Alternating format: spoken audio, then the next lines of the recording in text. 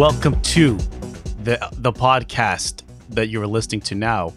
We recorded it on December 7th, 2021. It is Stop Skeletons Fighting. This is episode 57. I'm Uncle Derek. I'm Grace. And I'm just Grace. Only Grace. I'm just Grace today. Okay. Nothing else. You're not. You're just Grace. I'm a disgrace. Oh. No, but I just feel bad because we're recording this on a Tuesday. Normally we on that Monday thing, but family coming to visit. Yeah. And I had to do the driving to the airport, which I was happy to do, but I could not very well do all of that. I bet and then other come to the podcast. like other people who are like quote unquote accountants probably understand what that's like, where there's like, oh, there's a big chore that needs to happen for the family, and then like everyone else has responsible jobs. However, you are an accountant. So, to be fair, I don't need.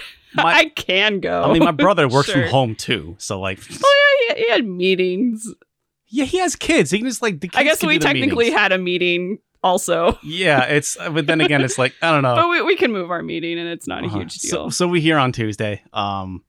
Yeah, we good, and I also want to straight up, off the bat, apologize. Oh yeah. I don't know why I thought that we were going to have time to do a bonus podcast last month. Mm-hmm. That was kind of crazy. That was a dumb thing to say. But because man, the last month was I think we got through it, and I think we should. I didn't get through it. I'm still back there. Yeah, I am still trapped. It's November 23rd. It's still the 23rd. Where I am. Not quite. We did get the 2 videos. I got the Resident Evil 4 VR and a really fun video of me going through my dumbest favorite controllers. Which actually, if right off the bat, I wanted to talk about that video, and I wanted to preface it by jumping earlier into a question that we got from Scotty. Oh, okay. Who really liked the video about all of our controllers, and that is on Patreon right now. And they're asking, are there any accessories that you're still searching for to add to your collection? And what is the craziest accessory that you have seen that you don't own yet? And on that tip of what are you still searching for, we actually managed to add a white whale, well, a black whale, into your collection like this weekend. Yes. And I'm contemplating reshooting part of that video just to add it in. But anyway, let me know. Tell the people. In some capacity, we're definitely going to be talking about the Xbox Duke controller. The original Xbox, it was called the Duke. I don't even know what the official name is. Who did that?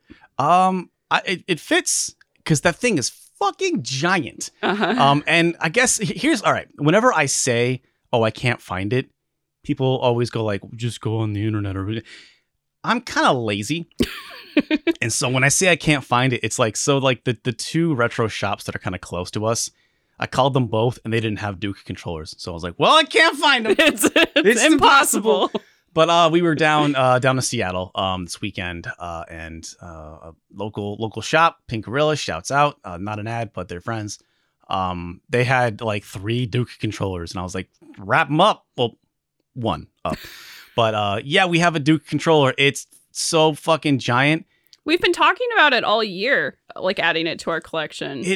Honestly, it's our so funny. collection. You see how I just inserted myself into. The collection. it's a business write-off, and we're an LLC, so yeah. But the prenuptial agreement is. We don't have a prenup. We don't. Side note, sidebar. Grace and I aren't married. Oh, that's true.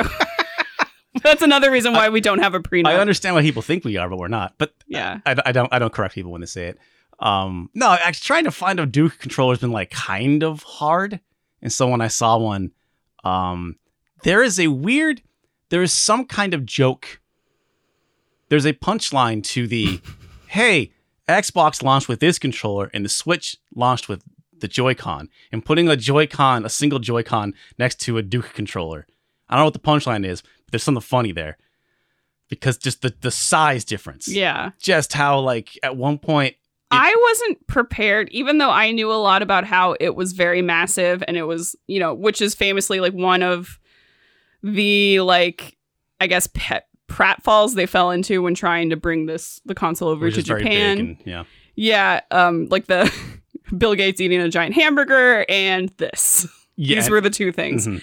And like actually holding it in my hands, I feel like it's about twice as heavy as like it's about twice as heavy as having a Nintendo 64 controller with the camera plugged into the back. I think you say that because Maybe it's a centered weight. Well, no, all right. But actually, what it is the Xbox that was controllers, previously the heaviest controller I had ever held was using the Nintendo 64 controller with with like a rumble with pack the or something, with the camera plugged in and the transfer pack. and the transfer pack. That previously was the heaviest I'd ever done it, and to the point where whenever I play a Nintendo 64 game without the transfer pack and the camera plugged in, it just feels wrong to me because I've just for this channel I've spent so much time with weird accessories plugged into a Nintendo 64 That's just what we do. That's our day job. But anyway, I would say it's you're maybe massive. Perhaps you're biased because I don't think the controller itself is that heavy. What I think we were really responding to is the fact that the Xbox controllers have long cords. And so it was rubber banded to the back of it. Oh. And that definitely added like several grams, several ounces to it. Like the cord has a weird like tearaway thing that is confusing. Made them really bad for like trading them in. Because if you lost that little breakaway dongle, guess what? They were not going to let you trade in. Basically worthless. Yeah, absolutely. But here's the thing. Is I talked about how I thought the Xbox the original controller was like one of my least favorite controllers because of where the black and white buttons are. Yeah. But on the S controller for Xbox, I forgot this. The black and white controllers are like way on the bottom, like below where your thumb would be. You kind of have to crane your thumb to really hit those two buttons. On the Duke controller, they're at the top. So it really feels like it's a 6-button controller kind of turned 90 degrees. Kind of like, it's like a Genesis controller and this kind of like rotate 90 degrees or whatever. So having the black and white buttons up there in the upper corner makes way more sense. And despite the fact the controller is massive and dumb, it has a gigantic Xbox logo in the center of it, it's pretty comfortable. Mm-hmm. And actually looking back on it now, I think I might prefer this controller to the S, but I so seldom actually plug in my original Xbox. So it's difficult to say for sure, but like I felt like it was definitely too big for my hands. Derek, and I have small hands though. I literally have hands. When I go buy gloves, I go to the children's section at Target. I have weirdly small hands. Yeah. And it's cute. I don't know. It's weird. It's kind of funny when it's like, oh, people with small hands, me, Donald Trump, and it's like there's no one else. Well, of course there are tons of people, but those are the only people I know of. Really, I feel like I have like normal-ish sized hands for a man. I think I would say so. I remember when I was playing, Halo way back in the day in college. I didn't like the Duke controller, and then when some friends of mine got the S, I was like, yeah, I'm playing on that. I had some friends prefer the Duke, some people prefer the S. I always preferred the S, and so when I got my own Xbox, I preferred the Steel Battalion. That was the only Xbox controller I liked. Mean, for Scotty, that's the actual other answer. And we talked about it briefly in the video. It's just like, not only do I want to have the Steel Battalion, but more importantly, I want to have a place to put it and store it, and that's touched on briefly in the video of like, we finally got this space. Yeah. I finally got all my stuff out of storage, and I finally have all my stuff like back up on display where I can easily access it, which I haven't had since 2014. So I don't want this space to then get too cluttered again. Right. And so Steel Battalion, there's a practicality for aspect. Steel Battalion. I feel like what we need is like a podium, like the kind that would be at a church that a preacher would, have like a little microphone mounted to it for a preacher or something. Well, it's called a lectern. A lectern, a podium, and then you put the Steel Battalion controller on top of that, and then it's hollow in behind, so you can have the pedals and everything, and then it's just like a giant altar to capitalism. Yeah, just in the center of the space. That's really, and then at any time you would come over and accidentally knock over this balsa wood. Podium because of the Steel Battalion. What you're really saying is you need to have like a floating shelf somewhere in the office. No, there's no way that would be safe. to like have a floating shelf. There's no way that will We be just have to get like strong enough. like metal strong ties. We'll put it in a corner and have like 4 strong tie chunks of metal. Get a Home Depot, and drill them directly into a stud. I don't recall the last time I have lifted a copy of a full box copy of Steel Battalion. Yeah. But I know- imagine it's I know a your bunch of friend has- plastic. Couple, right? I think my friend from back in the day, he has 2 in a crawl space somewhere. Yeah. Is Is it not heavy? I would like to think that it's mainly plastic, right? It looks so It looks like it Heavy, might be though. heavy, but like you can't make something that heavy, Yeah. right? you'd make it out of like cheap plastic. I don't know. These will be the answers I will give you. These are the questions that Yeah, I could look up, I guess. I think but I think have another chosen one. not to. The other one would probably Just be like how we could probably find one on the internet, but Yeah. we've chosen not or to. like so many people have offered to let us borrow. People in the area, oh yeah, like people around here in Seattle. you know, you keep talking about how Man. you don't think we have space for it, but I feel like we could make it work yeah, somehow. that's Like especially if what we're I'm saying just is doing we a video. could make space for it. Oh, okay. At the okay. moment we don't, but actually, I something I kind of want to do. 'Cause we kind of set the office up kind of quickly just to kind of get everything out. And now that it's up and it was functional, now I can actually stop back. I've wanted to stop and kind of redo things. I want to get some new furniture. I want to get you an reorganize actual things. desk that isn't like a $40 like thing we got off from IKEA. Yeah, balsa wood IKEA desk that we it's bought like back in kind of not fair 2015. that I also have an IKEA desk, but it's the one that like you can crank to be Yeah, well, because I am a true Resident Evil fan. Welcome back to the Resident Evil podcast. Mhm. I bought a desk with a crank on it Yep. that lets me stand at it if I want. It's a puzzle I have to solve every day. Yeah. Good thing I got my crank. It's the thing that makes the cavern section after the guardhouse like the worst part of the game. No, the thing is, I Is prioritized. it a Resident Evil game if there's no crank? Yeah. Well, No, I mean, it's not. Well, now it's like, is it a modern Resident Evil game if there's no bolt cutters? Because all Yeah. of the new, like these last 4, the 7 and 8 and the 2 remakes have had bolt cutters. I'm pretty sure. They do, but there's still some crankage to be happening. Like in Resident Evil 8, you have to crank I think it was the wells was the only thing that we found that really had like explicitly had a crank. Oh yeah. You're Wait. like, which is a very minor part, but there was like The items wells? Wait. at the bottom of the well. Bottom of the well. Is that a thing that happened? I mean, you go to the bottom of I the might well. be making up something. in the It all kind of House blurs together. Beneviento, you go down there and you get a key. Well, that's a different section. In the okay, this is terrible. I'm so sorry, everybody, because I haven't really played this game. I just watched Derek play it. Yeah, but yeah. in the beginning, the Over Village area, isn't there yeah. like little wells that you can go to? Or there's like a car Yes. that needs to be yes. cranked? I don't remember. Yes, yeah, it's basically you get a crank at one point and you can go around and start like opening up all the yes. You are right. Yep. Does Resident Evil 4 VR have virtual cranking? Yes. Absolutely. Beyond that, I'm real cranking time. it all the time. Yeah. you Especially during like cutscenes, you're just like cranking it. wait, hold on. I wanted to finish something about the desk. Okay, sorry, the desk. because yeah. I don't want to be like, oh, Sorry, we're not going to talk Well, about Resident Evil for an hour again. what was me? I have the same desk for the last 6 years. Well, yeah, because I purchased I got a chair and a nice monitor and a monitor stand and some other shelves for my desk before getting the actual desk. Right. So I just prioritized those things. And the chair was big. Needed that because my back was killing me. Yeah. And then I have this gigantic monitor. I will brag about my gigantic monitor because I love it. It's great. Mm-hmm. It's like a race car. I don't even know if it's like a good monitor. It's just very big. And It's probably an okay one of those, I'd say. It's big. Based on the It's research. great. 'Cause I picked it out. I played a medieval, Yeah. and I played it in like super goddamn wide. Were you so immersed? Yes. Yes. That's why I don't even need VR. I just put that thing next to my face and I get my whole peripherals there. I honestly, I've decided that you need a new desk and it's something I want to do. And I mean, okay, I've decided that I am ready to buy you a new desk. Oh, okay.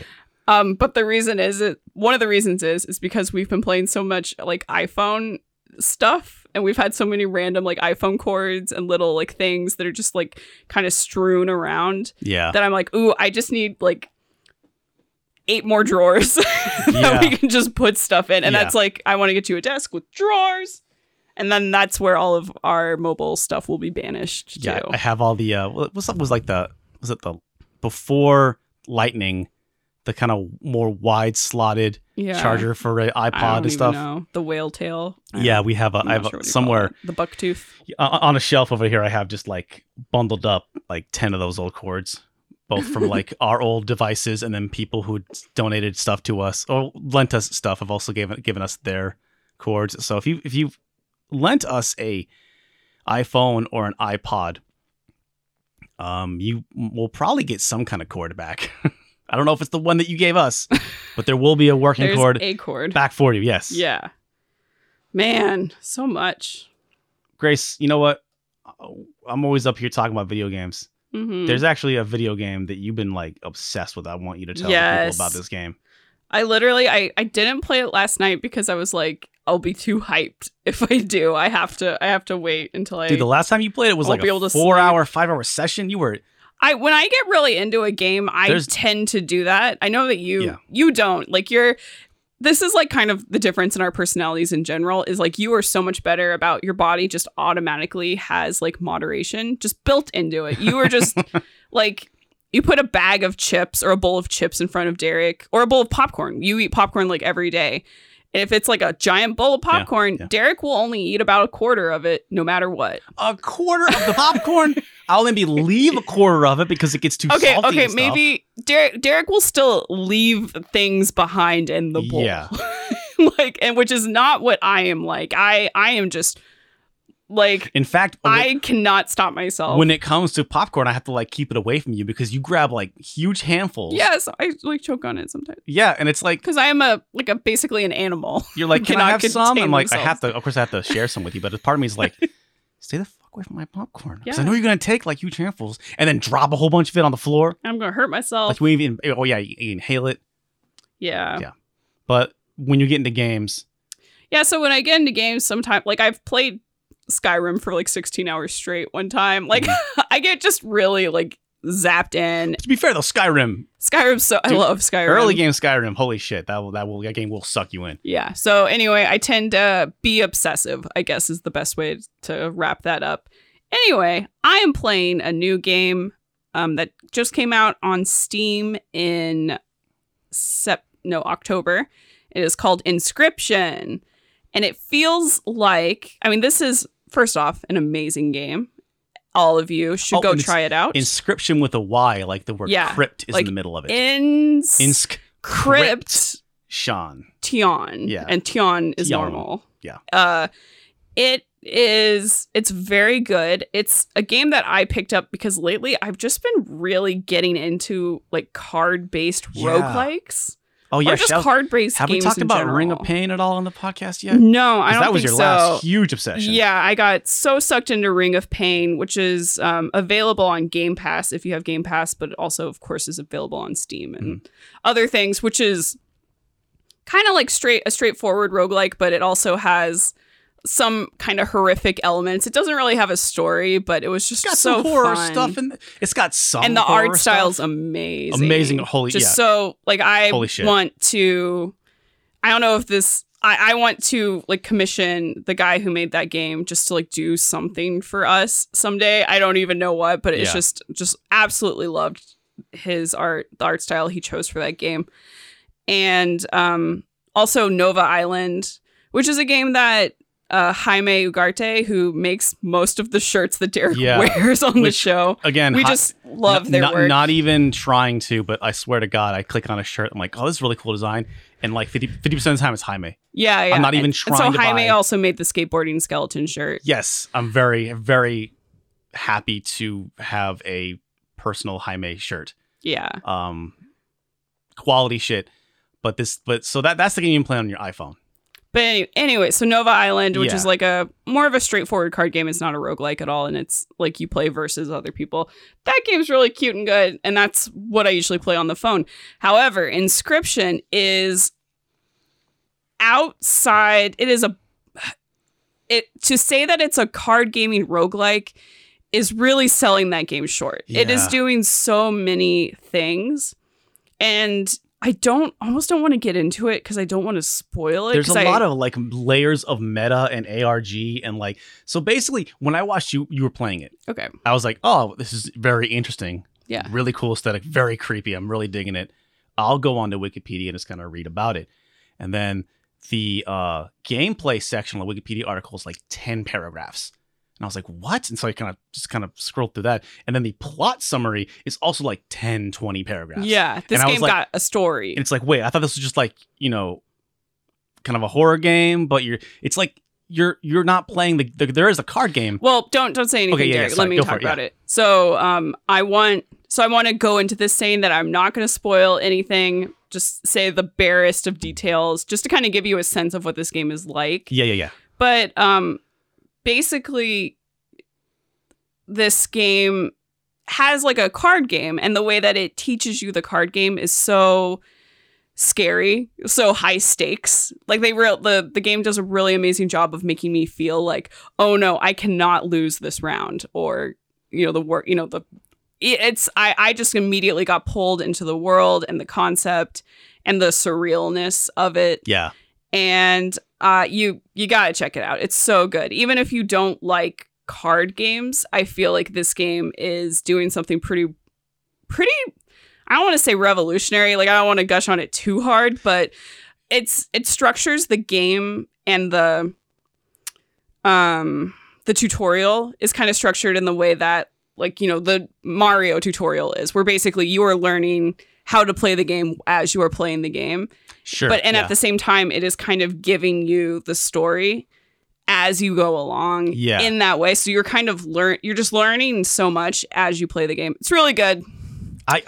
Give it a go. You got to describe like kind of like how it starts. Oh, okay. So like, cause the sure. Oh, okay. the So the first 5 minutes of the game, basically you are in it's a 3D game, and you are just trapped in a cabin with like a faceless pair of eyes that has somehow trapped you. You're basically trapped in a cabin with a crazy serial killer game master who's like, okay, you have to play this card game.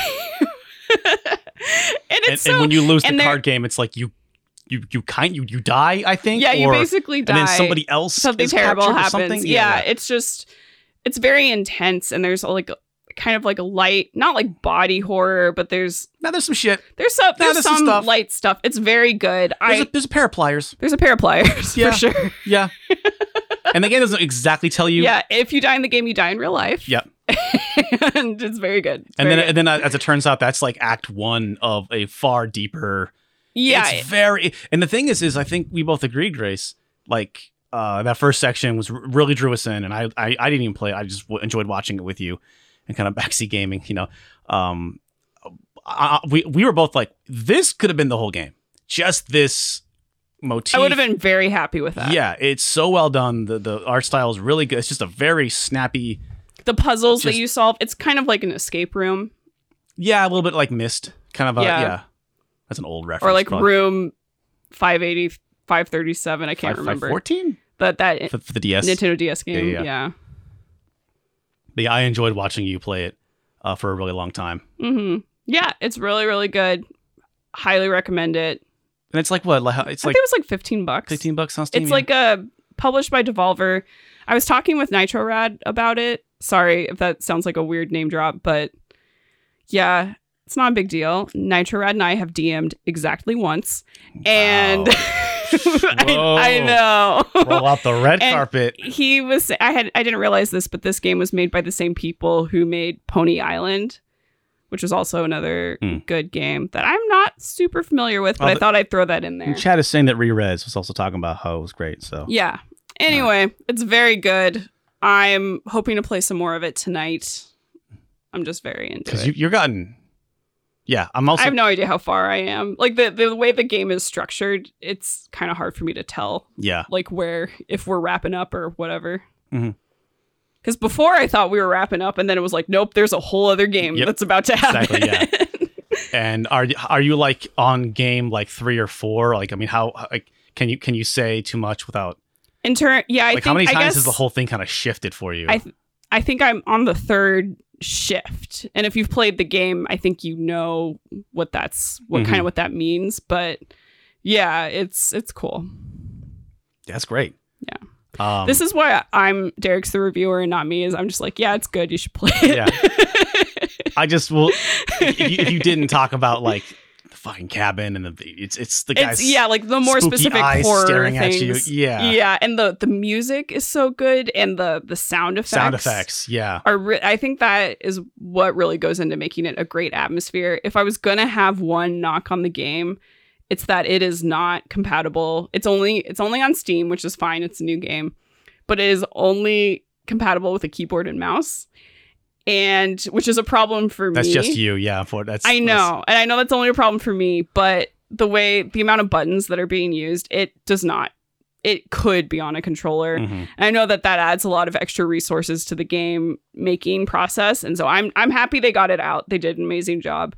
I hope that that's something that will be implemented in the future, because I have weird carpal tunnel issues, and I'm already on a mouse and keyboard all the time. So I like to switch to a controller so my hands can do something else. But it's good. Yeah. The other day, so I watched you play that for a while, and then you wanted to play more of it, and you're like, "Hey, you want to watch?" And I was like, "No, I'm gonna go and play Bloodborne." I got way back into Bloodborne again. Because I wanted to get the platinum. Yeah. So yeah, I played through multiple times. I started playing like a whole new game because it had been long enough since I'd played Bloodborne. I had forgotten a lot of little ins and outs and little pieces. And my favorite part of all the Souls games, honestly, is the exploration. Mm-hmm. There's a lot to love with this all the entire Souls catalog. For me, think you like the thrill of risking your life, and then there's a treat at the end of it. Well, I just love exploring. I mean, I think Miyazaki and his team has always been like they just know how to properly pace an area. How I love exploring, finding secrets, figuring out where all the enemies are, and kind of how to work your way through them. I love how they all double back on themselves as shortcuts. Honestly, that was kind of like the bittersweet moment for me in Bloodborne when I beat the DLC, or just even got to the last boss. I was like, oh shit, I'll never have a new area to explore ever again. And that really bummed me out. So I guess I waited like 5 years to go back to it. I think a while ago I got back into it because I was like, I'm going to do the Chalice Dungeon stuff. And the Chalice Dungeons are fun. But I do feel that like there's only, the Chalice Dungeons don't have enough variety for me. Mm-hmm. But I did suffer through them because I wanted to get that platinum. Getting the 2 Chalice Dungeon bosses, you have to go through a series of Chalice Dungeons to get to one particular boss, and then when you beat the boss, then you get an item. Basically, you get an achievement for getting that item, but you have to go in a certain order. And one Chalice Dungeon you have to go to is called a Defiled Chalice Dungeon. And it is a rude Chalice Dungeon. There's a lot of different gimmicks, and there are a lot of ways you can build a Chalice Dungeon, and some of them like will make them way difficult. This one you have half your health, and not only do you have half health, there are 2 bosses in particular that are incredibly difficult. Basically, have multiple attacks that are one shot, and they have insane amounts of health. So it's just a fight that's just like not fun. It doesn't even feel like it's sort of a dumb challenge to me, because it's not like this is a boss with like a really interesting moveset, or like, it's just an endurance. It's just like they turn the sliders up on the boss and the sliders down on you. And it's just really not interesting of a boss fight. And that always bounced off of that. And then I finally fucking beat it. I found another, there's another Chalice Dungeon called the Cum Dungeon, because it's like FTPCUMMM. But it's just this wild Chalice Dungeon with like insanely hard enemies. You have literally 5 hit points or something like that. But when you enter the Chalice Dungeon and you just walk and look at a wall, it will spawn in enough enemies that this one enemy spawns in front of a bunch of pendulum swinging blades, and then they die without you even having to do anything. And it gives you like 100,000 blood echoes Just immediately. immediately. Yeah. So like, and then you just reawaken with your golden ticket item. You can just blood echoes become nothing. You can max out in like literally an hour if you just want to completely put on a podcast and do this. You will get millions and millions of blood echoes. And because I was already on New Game Plus with this character, but so did it make that dungeon a lot easier? Not a lot easier. Just but I kind of was at the point where I was like, man, I just want to get this. I put in my hours. This boss fight just sucks. Yeah, it just sucks. And even with all the extra, basically like I didn't 100% max out all my attributes, but you get to a point where adding more to your attributes is a severely diminishing return. So it's like a soft lock. So basically, once you get to like 50 vitality, it's really not worth it to go any higher than that, right? Mm-hmm. So I got myself up to level 200 something, which is not the max you can get, but like pretty good. And it still was a pain in the ass. It still took like hours and hours and play, so many tries. But the fun thing is I finally got done with that. And the other achievement I had to get was I had to get the other 2 endings. 3 endings? 2 endings. I had to get the other 2 endings and then a couple items that I'd missed. Mm-hmm. And at that point, I'm like ridiculously strong. And I just start ripping through the campaign. And I had some fun exploring, but I was really just trying to mainline to get to the end. Because I had another game that I had started, and that was like going off and doing like Canehurst Castle and going to the jail early and stuff like that. Optional stuff you don't really need to do if you're just trying to beat the game. So I was like, I want to keep all that stuff still fresh in my head because I don't remember it because it's been so long since I've been there. So I just like mainline beat the game, which actually when you play New Game Plus, it's a couple boss fights that are still pretty difficult. Again, they're just going to play with sliders when you play on New Game Plus Bloodborne. It's just, hey, these guys just do like more damage now. Hey, you stick freaks. Yeah. We just made it harder. Exactly. Here you go. And that there were still a couple of frustrating points. But I beat it. And I don't know why I thought that it was just going to let me load my game again. Because there's basically when you get to the end of the game, you talk to the guy and it's like, hey, do you want me to kill you now or do you want to fight?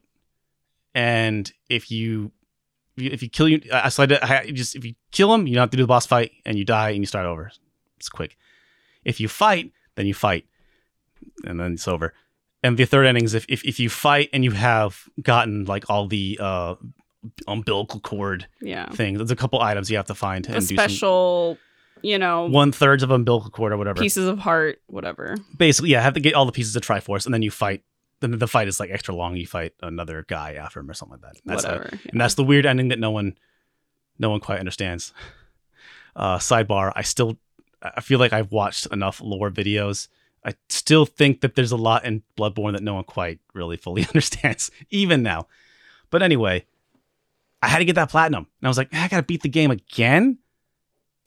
So yesterday, I beat it, and I was like, okay, well, I want to get this platinum. I got to earn it. So I just basically speedrun the game. And I'm currently up to the Menzies Nightmare, which is the last area of the game. Man, that's once a month for me. Am I right, ladies? Ladies! Hey. But I was able to, like, man, I felt so cool. I don't speedrun. That's not that kind of guy. I like to take basically finish the whole game. Dude, I like to take my time with shit. Yeah. I really love to take my especially with a Souls game. It was really weird watching you play last night and you not running to every corner, and I was just like, oh yeah, and I was killing, like dropping enemies, and they had items. It's like literally wasting my time. Like because I mean at a certain point, I had so many blood echoes, had nothing to spend them on, so I just like maxed out all my blood vials and ammo and everything else. So it's like, and you have all the items already. Yeah, so and if I need anything else, I can just buy it. The one thing I can't really buy is like the stone chunks that are like the now you know what it's like to be mega rich. Yeah, exactly.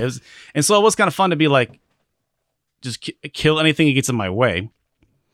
And those dang ravens. And if it does, then like just kill them and move on. Also, I don't recall this being so prominent when I first played. But I think if it was, I would have definitely just have ignored it because I had this like toxic macho mentality with it. But you can just like, yo, you can just like summon co-op partners on a boss fight. Yep. And I feel like I definitely had this mentality of like, no, man, I'm not going to look at a walkthrough. I'm not going to look at any videos. I'm not going to ask for any support. I'm going to do this myself. And I did. And then years later, I'm like, oh, this boss kind of sucks. I'm just going to call in this dude and, hey, just distract him while I hit him in the butt. You know, just like this weak spot on the shoulder. I'll just here. use my pea shooter Exactly. from halfway across the field. Yeah.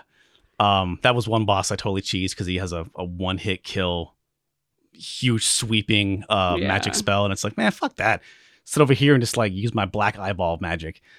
So also, no shame anymore, man. I was just ripping through. You were kind of ridiculous. I was just playing through any shortcut I could do, any monster I could just run past, and then anybody I could summon. Hell yeah, summoned. Vacuolus Rom. I don't know, man. Them spiders, like, they can get up on you. Like, they can one-shot you, basically. So I call in a buddy who's like just a computer, you know, CPU buddy. And you should call real people sometime. I think, though... Is that too spooky? I think I could do when I might after this, though. I might still go back again and play the other save. Well, you're gonna have to because I've been waiting for Derek to finish with his platinum so that he can do what I like to call the fishies. But I liked the DLC, the Bloodborne DLC. Yeah. And I would like to watch it again. And unfortunately, the Bloodborne DLC... That was a good movie that I saw one time, and I would like to rewatch it, please. Thank you. And unfortunately, the fishies is like... There's like 3 main sections of the DLC, and that's the last section. It takes a while to get to the fishies. The DLC is hard. Yeah. So, yeah. What? Before you go, we transition off. What weapon are you using for your run? I really like the Whirligig Saw. Grace wants me to use the wheel more because it's obviously the coolest. But I went with the moon sword that you can transform it into, like, you know, it's like Master Sword, shoot energy out. That one's really I just like that weapon because when it's not powered up, it just has a really wide swing and you can really just like crowd control hit like, you know, 3-4 enemies in front of you.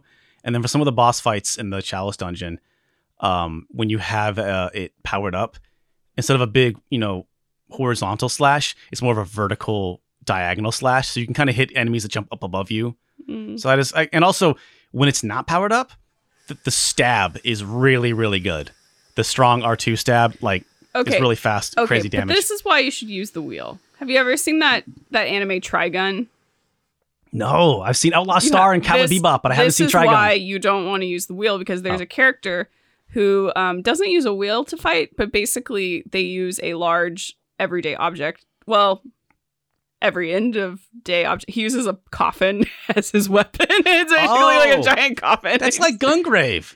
Maybe I'm remembering it wrong, and it's not Trigun that does that. Yeah, Gungrave is a guy who's character. He's a big, tall, Grim Reaper looking guy with guns, but he has like a coffin chained to his back. Yeah. And I played the PS2 game, which was like about as brainless as a game could possibly fucking get. So before we wrap this up, I suppose we do have to talk about Sekiro because people are asking in the chat. And that is actually one thing that has me worried about Elden Rings. Elden Ring? I think it's just a singular ring. Kind of like Lord of the Rings, but not like Lord of the Rings because it's like Eternal Rings, which is another FromSoft game. Just one ring to rule them all. Just think Elden Ring. Sure, it's the Elder. Or like maybe it's a belt. Maybe it's not about a ring. Maybe it's about a belt. It's like, maybe it's just a telephone that's really old. Yeah. And it only rings once. Yeah. I mean, it only ring once. Yeah. It's the Elden Ring tone. Yeah. You only ring once. So I think that they should totally remake Bloodborne because for as fantastic as this game is, it was 2015. The frame rate's not great. I think the camera could use a lot of work. I do think that some of the textures up close, like I think design-wise, this game's fucking gorgeous, but it could use a fresh coat of paint. But honestly, I feel like the camera and the lock-on system, it's not great in this game. It's manageable, but I recall the camera in Sekiro being just awful. Mm-hmm. I just couldn't. In particular, there's this one enemy you fight I think it's basically just a big old bull. A big angry bull. and he can bum rush you really fast, and just when that happens, having to move like every time you get caught on a wall and your camera perspective switches and suddenly you're just like clipped inside of the ball, and it's terrible. And it's like, oh, look for this attack when he attacks you. I can't see anything. Yeah. How am I gonna look for his tells? And yeah, there's just so many boss fights, and I just didn't find the combat that interesting, and I thought the camera fucking sucked. I thought the camera was garbage, and I thought that, like, I kind of look at Bloodborne, and I'm like, oh, this is the reason why the camera in Sekiro sucked, is because, like, this is the first time they had, like, a lot of vertical movement, and I think it's, like, a very similar engine. It's, like, the same camera. It was fine with Bloodborne because it was only one plane, but when you add in, the Y plane, when you add in the verticality, I just thought that Sekiro, I couldn't get into it. I don't mind a difficult game, but I found Sekiro to be, like, genuinely just frustrating. Mm-hmm. And I also the part in Sekiro, I am not the kind of person who enjoys From Software games, just whatever. I like the idea of them. I enjoy them as movies. Mm-hmm. Don't really enjoy playing them. And but Sekiro I bounced off of. But I will say, and I'm pretty sure I've talked about this before, the part in Sekiro after the first few bosses where you are on a cliff and you're running away from a giant snake. Yeah. Maybe, honestly, is probably one of my top 5 favorite moments of any video game ever. I had so much fun. Mm-hmm. I was just like screaming the entire time. It was great. Yeah, that moment where you kind of, the snake like leaves itself open and you can stab it in the eye.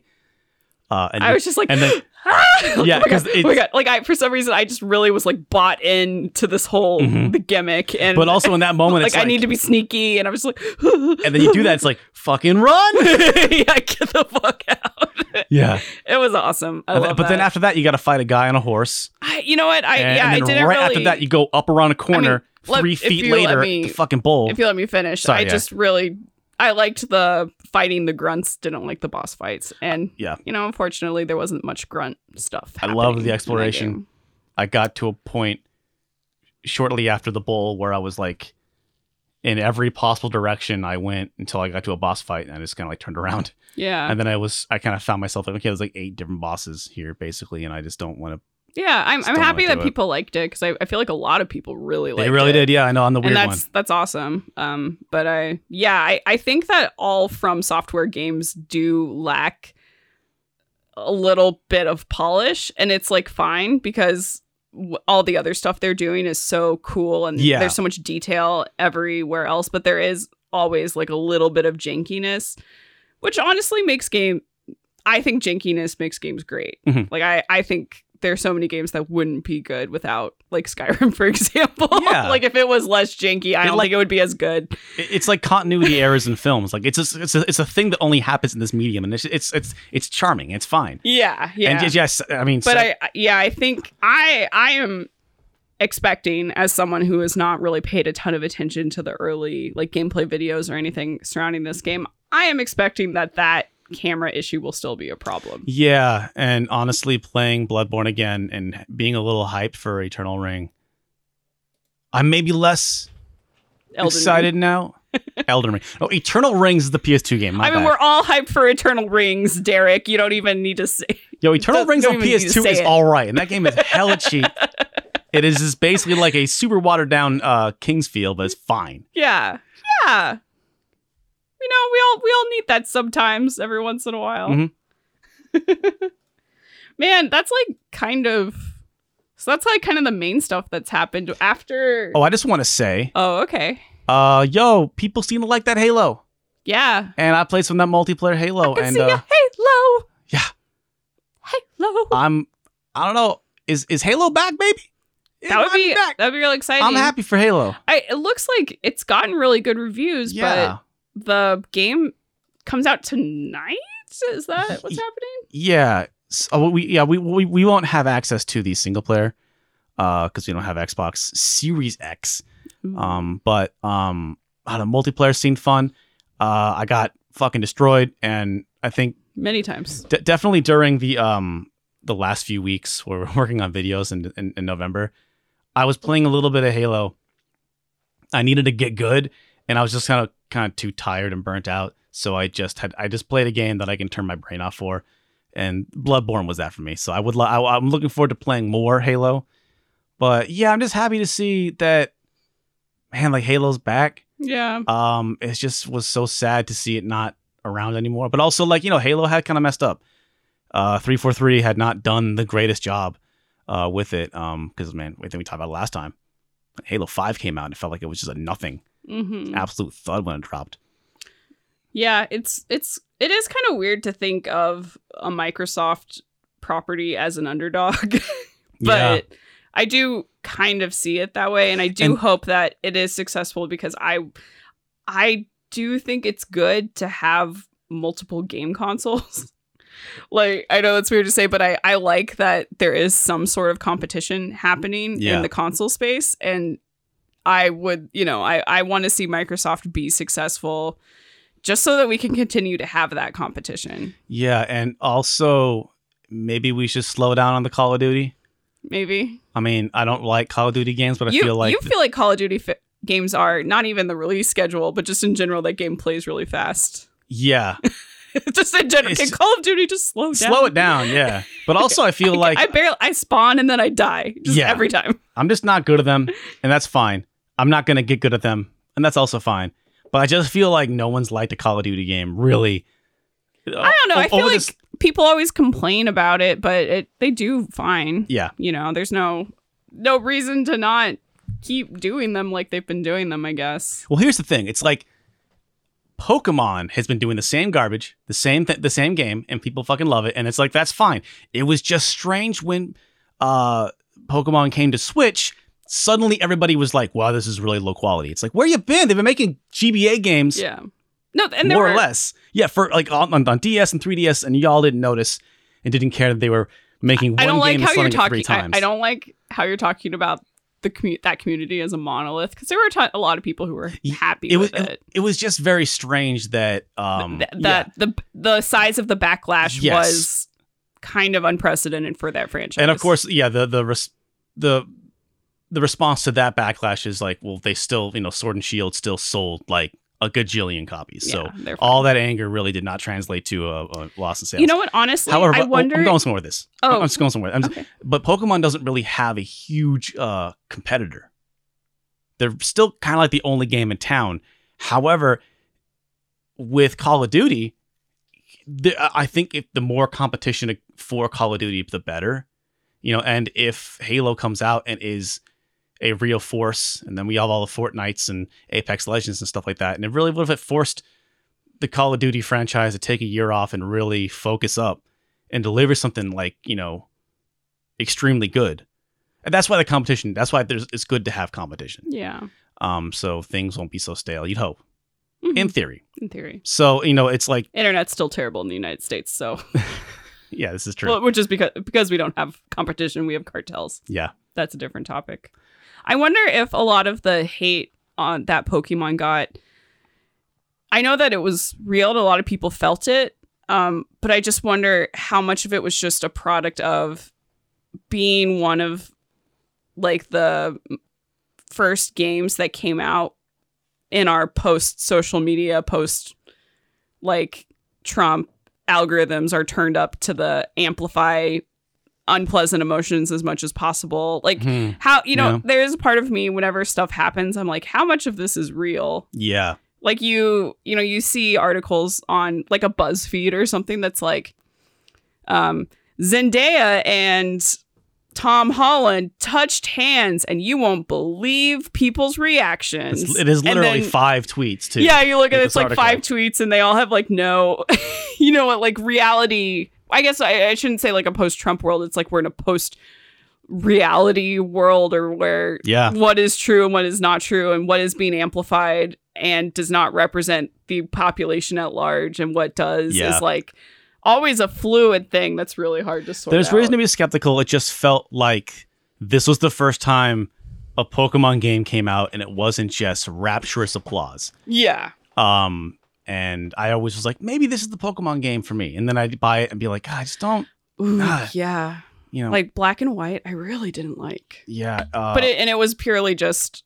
And then we even got Moon, and I also bought Y off of a friend Yeah. because someone told me, I know X and Y. This is the time to come back. And yeah, just that grind. That.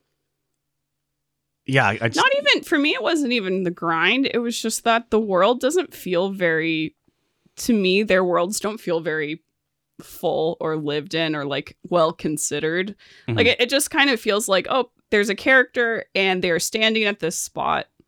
Like, I don't know. I'm not Yeah. saying that we need to have like Skyrim level of like things are mapped out or whatever. It just feels like the world is more kind of video game-y, just Mhm. more like artificial. Like, I am an NPC and I say one line of dialogue. yeah. You know, like that kind of thing. I'm And holding a volleyball and I say something about being a sports team. yeah, you know. and and the way that all the trainers are just like color palette swaps of, you know, a trainer that, you know, like the cool guy Jimmy and cool guy Ted Yeah. once went to battle, and then, you know, it just they're just that. I'm kind of like, man, there are other games that can give me a little bit more. Yeah. Pokemon are cute, and I appreciate that Yes. about them.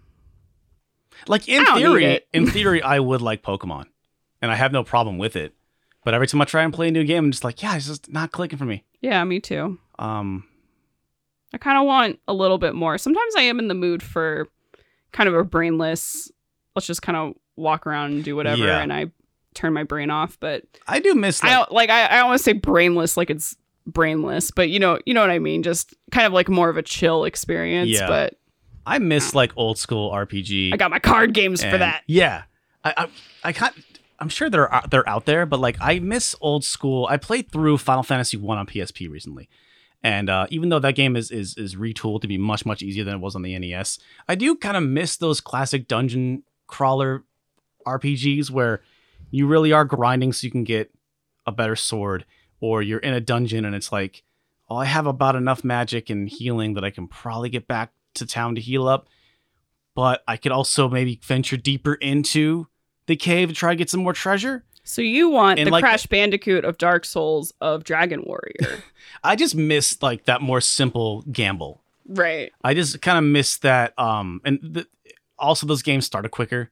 Like, here's a sword, it's like, here's a sword, here's a shield, and go to that dungeon over there. Yep. And then or if you want, just wander off over to the desert here or off in this forest and get your ass handed to you because it's like way higher level. Yeah, you're not supposed to enemies up cross there. that bridge yet. Yeah, you can cross if you want. Fucking don't, that kind of thing. Or if you want, if you really think if you can go over there and like find a wyvern or a skeleton, and if you can somehow kill those things at level 3, you'll get so much experience. That's something I feel like is lost now. Just a raw gameplay experience like that, but maybe there's like not a huge audience for it, or maybe that's more like the indie scene. But yeah, playing like old Dragon Warriors and old Final Fantasies and old NES and Super Nintendo RPGs, I do kind of miss that just raw gamble exploration. Mm-hmm. And yeah. Yeah, I don't know how you would do that with Pokemon, though. At the same time, it's No, it is. I guess I was moving on from Pokemon. Oh, okay. There's you couldn't switch up the formula with Pokemon.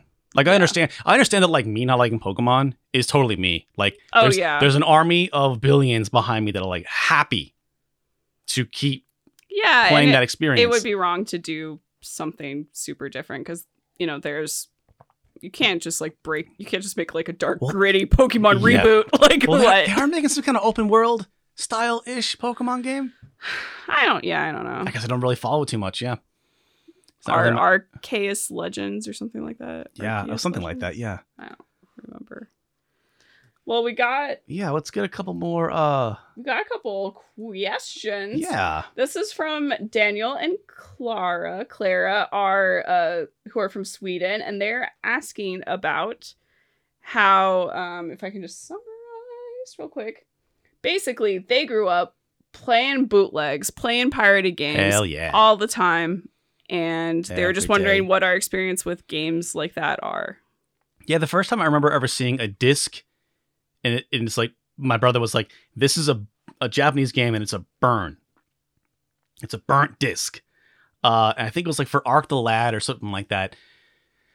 That was really my experience was Just like sometimes your brother had weird stuff. weird Japanese games to come in. Like, Final Fantasy VII was released in Japan before it was released in America. All types of games came out in Japan first. My brother was way into the import scene because he would import games that he didn't think were going to come to America, but he had friends that would hook him up with burn discs and stuff like that. But we didn't have a whole lot of them. I guess I was the younger brother who was fine with all the Nintendo and Super Nintendo hand-me-downs. So I really kind of stuck to, it was never difficult for me to get the physical media, but definitely, once you started getting more serious with the YouTube, absolutely, like emulation, which it was not exactly bootleg. But I had no problem with it. Yeah. I think at this point it's I've said this about Earthbound for years, because Earthbound has always been an extremely expensive game. It's more important just to play the damn thing and to own it, because you can buy it, from a scalper for a couple $100,000 now, whatever it is. And owning it is really cool. And I would hope everybody who wants a copy of Earthbound should have one. And there's reproductions out there. I don't know how the reproduction, like if you buy a reproduction cartridge of Earthbound, is it going to be just as good as an actual copy? I would hope so. The weird thing about that is I would actually say if you were going to play Earthbound now, absolutely do not do it in a repro cart. Like, do it instead in some weird emulator thing where you can have save states. Yeah. And you can save wherever you want, or like have it portable with you, like get some weird Game Boy Advance type thing where you can just play it there. For the love of God, don't play it on the Super Nintendo or whatever. Because it's just like, it's not the most convenient. Sure. And it is a long game. Like, yeah. I feel I think for most people probably don't have the time to I would argue sit that down and do it. Earthbound is like a classic old school long RPG. Yeah. One of the better paced ones though. Mm-hmm. Definitely of Super Nintendo RPGs. It's near the top. Yeah, but I just think for like a modern gamer, there's the whole concept of having to wait to save, I think is it's just not convenient. You know what I mean? It's just nicer to be able to be like, okay, oh crap, my potatoes are burning. All right, I'm gonna save and just go rescue dinner or whatever. Well, even that classic adult gamer problem of potatoes burning. Don't burn the potatoes down. Yeah, all right. This game brought to you in part by freshly cooked potatoes. They would still have the thing of you have to run back to the king to save or call your dad to save. But when those games came to portable, you have like a one-time use quick save that would allow you to turn the game off, and then when you loaded your game, that save vanished. Yeah. But yeah, that's fine. I have no problem with save states. I think people that play a really difficult action game and use save states, they know they're not really getting the full experience.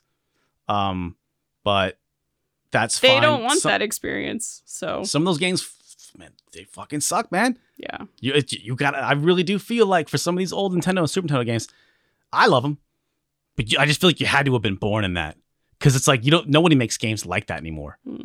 Even or what the worst is emulate some arcade games. And understand how just stupid tilted the table is against you, and how they're designed to suck quarters from you. They're purposefully made bad because it was all about making money, not making good games, right? Yeah. And speaking of that, a lot of NES and SNES titles are inflated time-wise, or at least made more difficult. Yep. Because of the rental market in America, or at least the versions of games that we would have had access to. Resident Evil 4 was supposed to have auto aim. Yeah. Crazy. Full stop. They broke that game and made it harder for the US, and people were like, so what? I can still beat it. Sure you can. It's a great game and you committed it to memory, but everybody else, at least in Japan, didn't have to struggle with the snake bosses so much. Yawn was not that difficult. Yeah. You said Resident Evil 4, you meant Resident Evil 1. Did I say Resident Evil 4? Yeah. Resident Evil 1. Okay. Sorry, in my brain, because we've done so much Resident Evil 4 videos, Resident Evil 4 is one word. So when you start with Resident Evil, you're like, I'm going to say 4. Resident Evil, saying Resident Evil 4 VR was difficult because To me, that's 2 words. But yeah, it's that some of these old games, when you play them, in pirate play emulation. Yeah. I mean, some people want to be like, don't use save states. Fuck that. Well, play I how you feel like want, bro. Whatever. It's more important you play and experience this game and understand. Like, I still think you know what you're getting. When you save states, it's not like you're suddenly forgetting what games used to be by. Oops, sorry, I just bumped the mic. Oh. But just the idea. Honestly, you can do stuff that's like that you couldn't do before. Like we were, your niece was visiting this. We were hanging out with your niece this weekend, and she was just showing us weird glitch stuff that she's learned about in Breath of the Wild, and it wouldn't have been possible, for her to do this stuff if you hadn't been able to just save wherever you are. Yeah, you know what I mean. Like, so she could okay, I'm gonna try to use this apple, I don't know, to do something, and it didn't work out. Okay, load the save, try it again. Like it just wouldn't have, like, a lot of weird stuff wouldn't be possible. Yeah, like me being able to go to the 7th or whatever dungeon in Legend of Zelda for my first dungeon or whatever, like go through the woods. Yeah, brute force my way there because I was just like, oh, that's right, you accidentally went through the Lost Woods perfectly. Well, not perfectly, it took me 3 hours, but safe states, like brute force. Oh, but you should not have gone there. But also, the first Legend of Zelda is an amazing example because that is an amazing game, arguably the greatest game ever made. Yeah. However, there is some stuff that is so absolutely genuinely cryptic. Mm-hmm. Like, how are you supposed to know this random bush here is where the 8th dungeon is, or this one area you have to blow up with bombs to get meat so that you can get by. Jub Jub is hungry.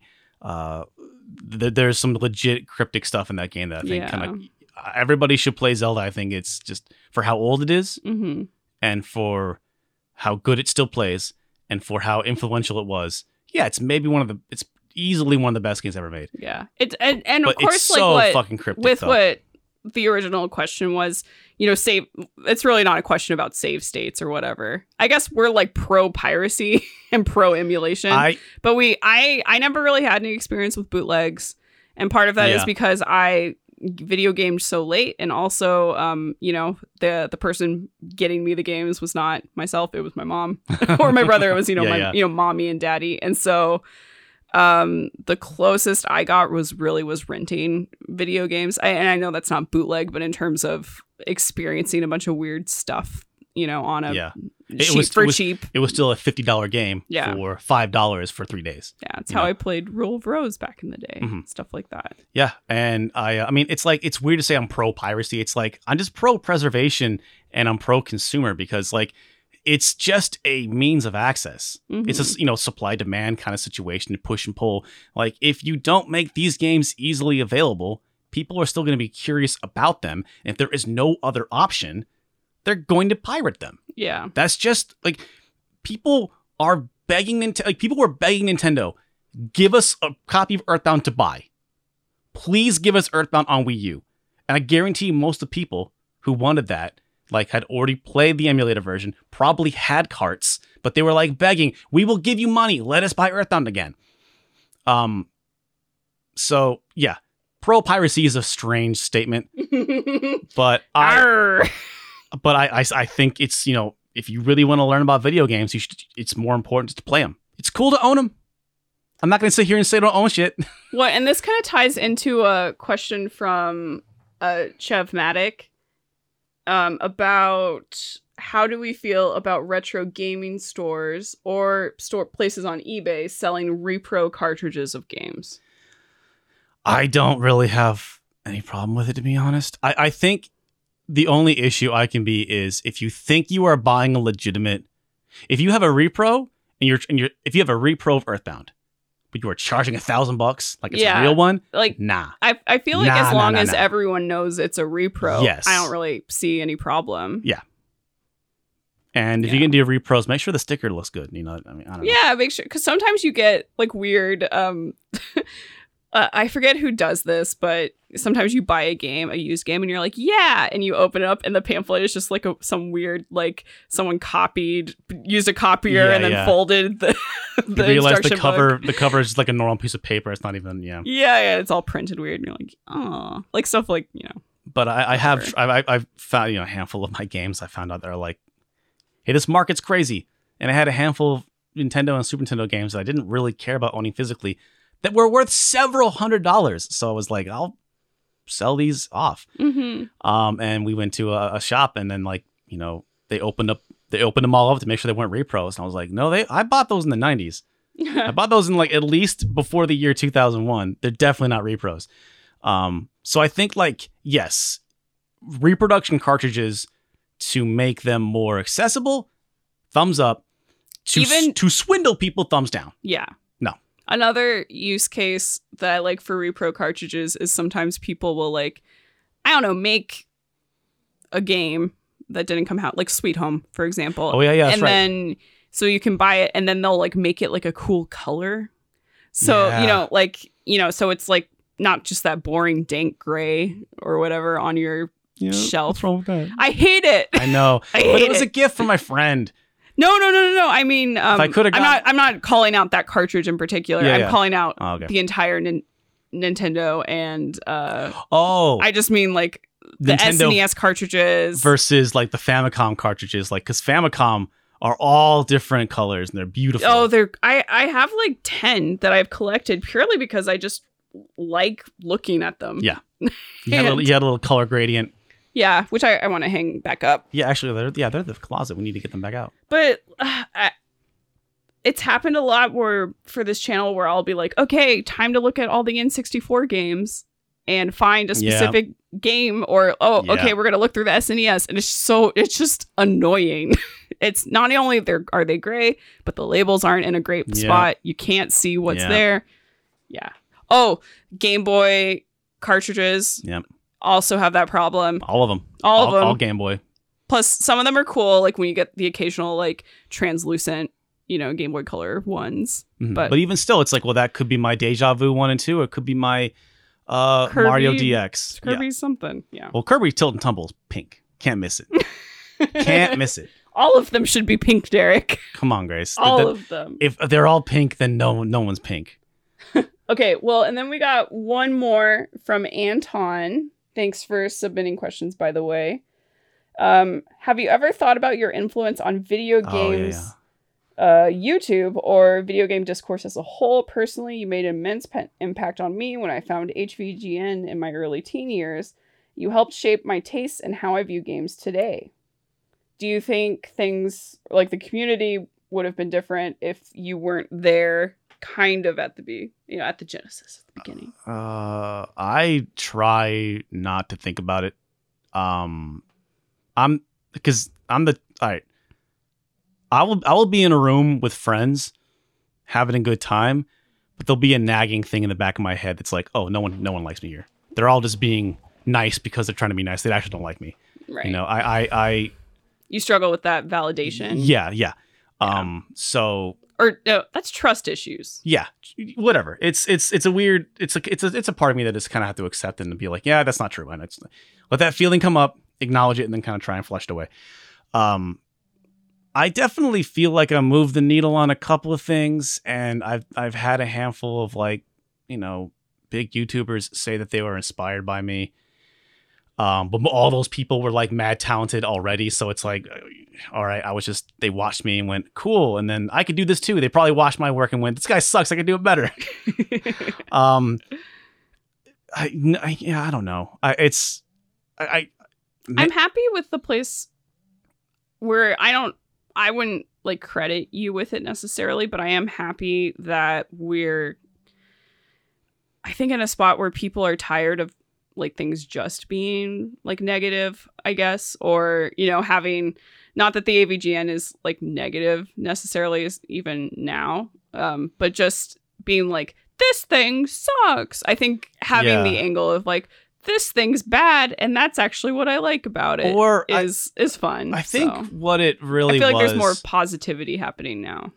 the thing I didn't really like about it back in the day was it just felt like people were using video games, this old media, video games, movies, whatever, as just like fodder for jokes. Like as a punching bag. Yeah, and it felt like sort of like almost like poaching. Like you're just here for the antlers, you're just here for the the tusks, and you're just leaving the rest of the body. Like you play a game for a few minutes just to make a handful of jokes, then you're out. Now that's clearly the smarter thing to do because most of those people are far more successful than I ever was. So maybe they were onto something. I really, people, we all out here, we all just trying to pay our bills. I really don't care. Me personally, though, I saw a lot of that when like I want to kind of take this shit a little more serious. And there's still room on YouTube for both of those angles, but that was just what I wanted to do. That was just kind of how I wanted my voice to be. I don't think often. I definitely feel like maybe I moved the needle on a couple of things. Whenever there's a new Splatterhouse re-release, I'm kind of like, yeah, maybe I moved that. Maybe I did something on that. Sometimes I think about like, yeah, most of the games I covered on Happy Video Game Nerd have been re-released and remade in some capacity and somewhere. But I don't take credit for it, and I don't feel like that I had a bit of an impact, maybe. But I mean, here's the facts: is like the channel is at 300,000 subs. You intensely inflated the value of Metal Storm. Yes, apparently it was already a little expensive. It was, yeah. But here's like some like kind of statistics here. So we're at 300,000 subs. Thank you, by the way. It took 15 years. But the fact is that Happy Video Game Nerd is only 60,000 subs, which means at that the peak. Yeah, well, I mean, yeah. When I decided to switch it over, it was 60,000 subs. So factually, Stop Skeletons and Fighting is 4 times more successful than HVGN.